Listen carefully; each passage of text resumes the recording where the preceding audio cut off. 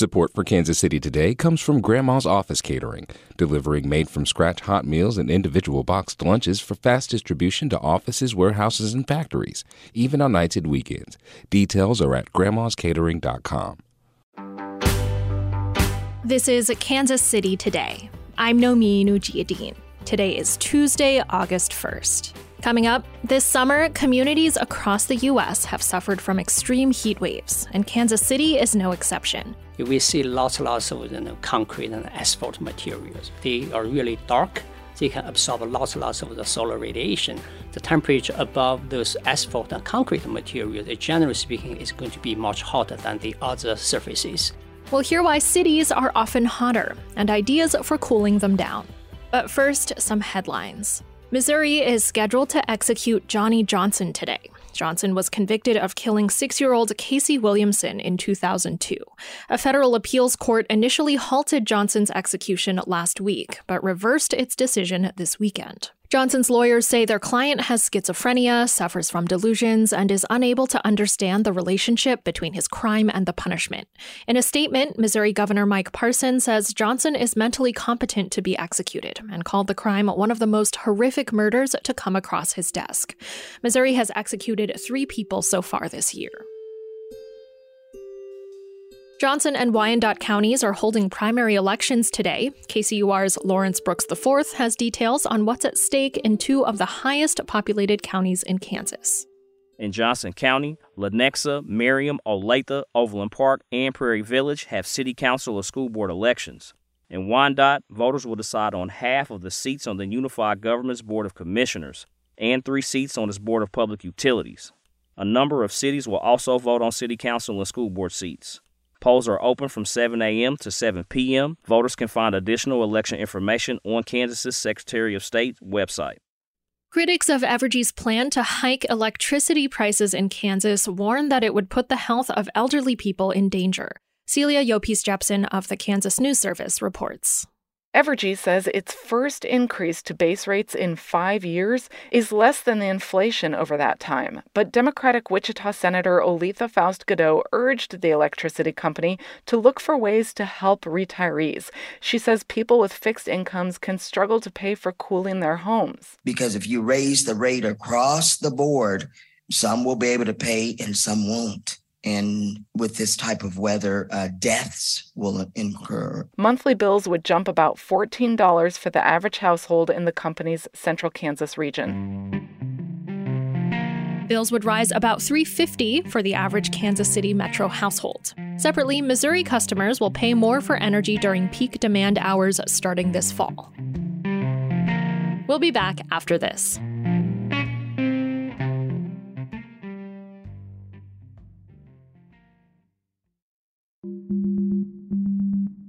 Last week, heat indexes in the metro reached more than 110 degrees, leaving many wondering when it would end and how much worse things could get in years to come. I sat down with Fengpeng Sun, a professor of climate science at the University of Missouri, Kansas City, to find out. He studies sustainability, urban climates, and the future of climate change. He told me why cities turn into urban heat islands that are hotter than surrounding suburban and rural areas, and how cities can cool off by installing reflective roofing and pavement.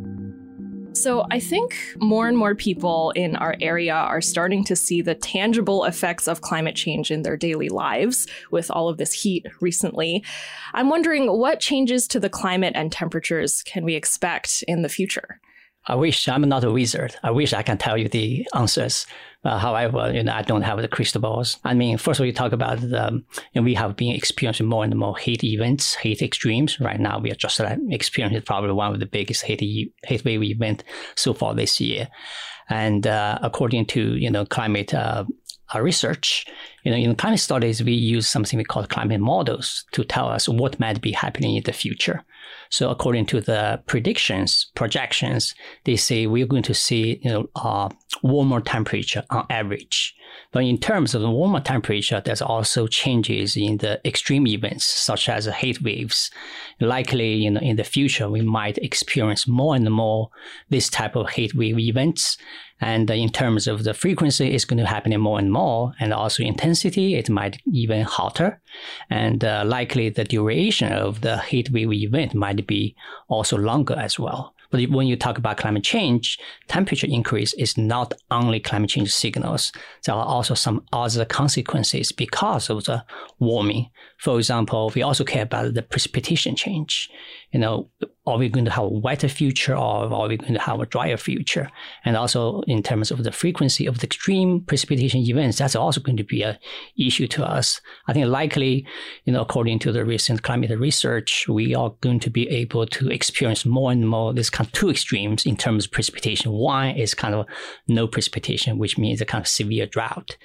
And the other extreme is going to be like lots of precipitation, heavy precipitation, and as a result, it's going to have more flooding on the surface ground. So likely we're going to experience those type of extremes more and more frequently in the future. So how will cities in particular be affected by this? Oh, I'm happy that you asked this. Actually, this heat could be exacerbated by this one of the phenomena we call the urban heat island effect. So what do you mean by the urban heat island effect? You think about the temperature at the urban core areas. Let's say the right center in the middle of the town compared to temperature measurement, for example, in the rural areas or suburban areas. Here in the climate research, we found out, in the cities, temperature usually, most of the time, is hotter than the suburban and the surrounding rural areas. This is so-called the urban heat island effect. And when you think about, you have everywhere is experiencing the heat wave. Well, because of the urban heat island effect, technically in the cities, people living in the cities is going to get worse impact of the extreme heat events. So what can people do to prepare for the impacts that climate change will have on their lives? First of all, physically speaking, I think, you have to drink a lot of water, right? Keep yourself, hydrated.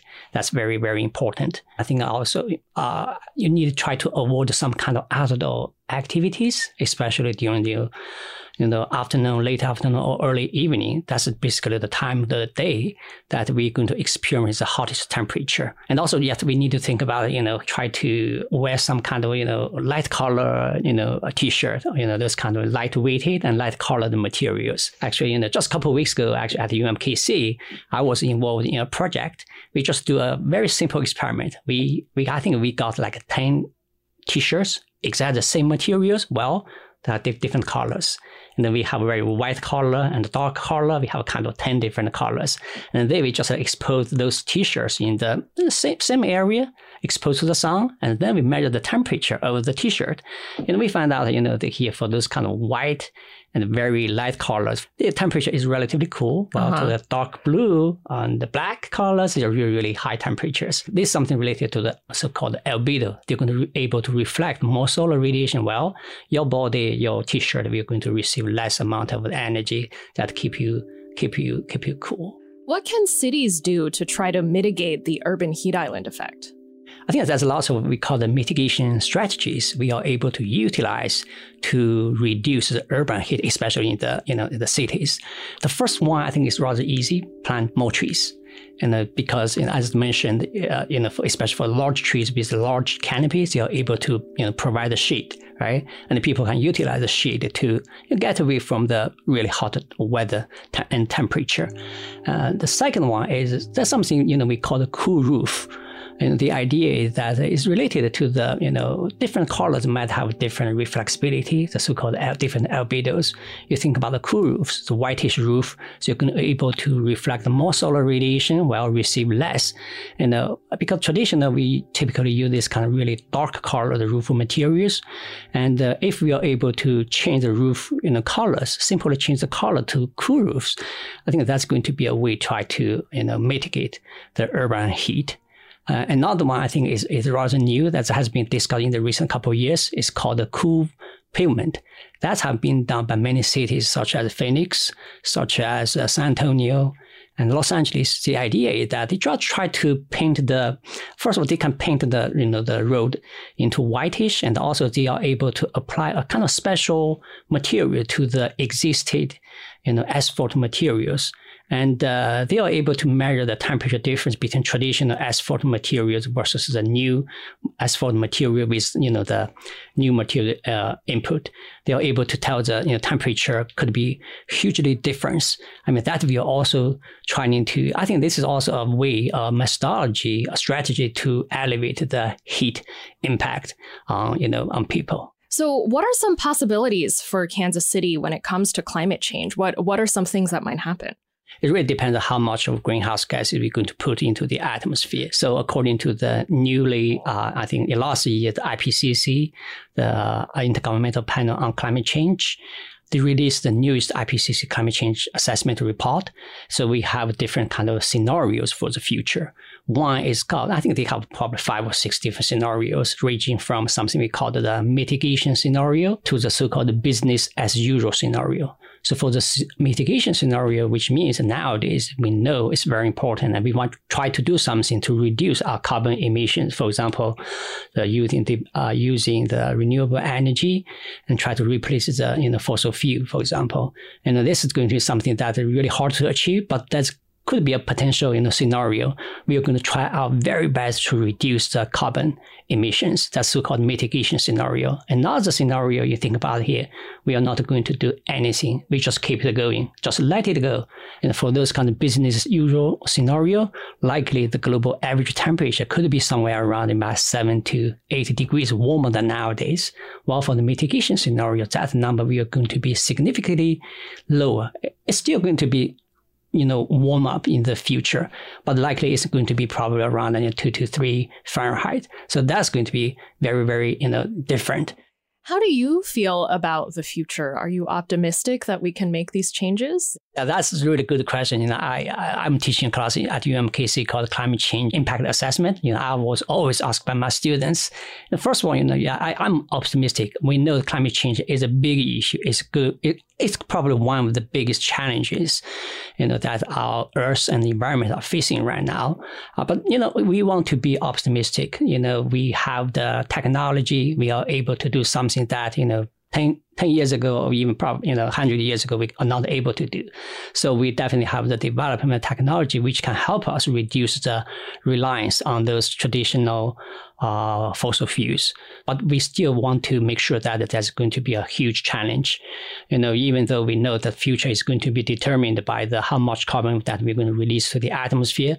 But the question is that even we now, let's say, for example, extreme case, we stop everything, no carbon emission to the atmosphere. However, end of the century might be also see the warmer temperature, that's simply because we already released lots of carbon into the atmosphere. Even though we stop emission, they're going to still live in the atmosphere for decades, probably hundreds of years. So it's going to still have an impact on the nature's climate system. So somehow we also need to acknowledge those challenges as well.